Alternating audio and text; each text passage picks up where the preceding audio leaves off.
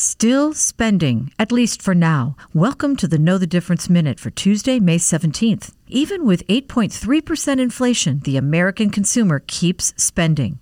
Today's Commerce Department reports shows April monthly sales up 0.9%, just shy of the estimate. March was also revised upward. Quarterly numbers from Home Depot back that up. Beats on earnings and revenue. In fact, strongest first quarter sales on record. The chain says the shift is underway from do-it-yourselfers to the pros. Purchases over $1,000 were up 12.4%. Kitchen, bathroom, and other building material sales up double digits. No wonder most contractors are working 6 months out. Different story with Walmart, though. Higher fuel costs, too much inventory, and staff overscheduling led to a down quarter. They're a closely watched company, often used as a measure for how the consumer is dealing with the economy. I'm Deanne Phillips from Annex Wealth Management. That is your Know the Difference Minute.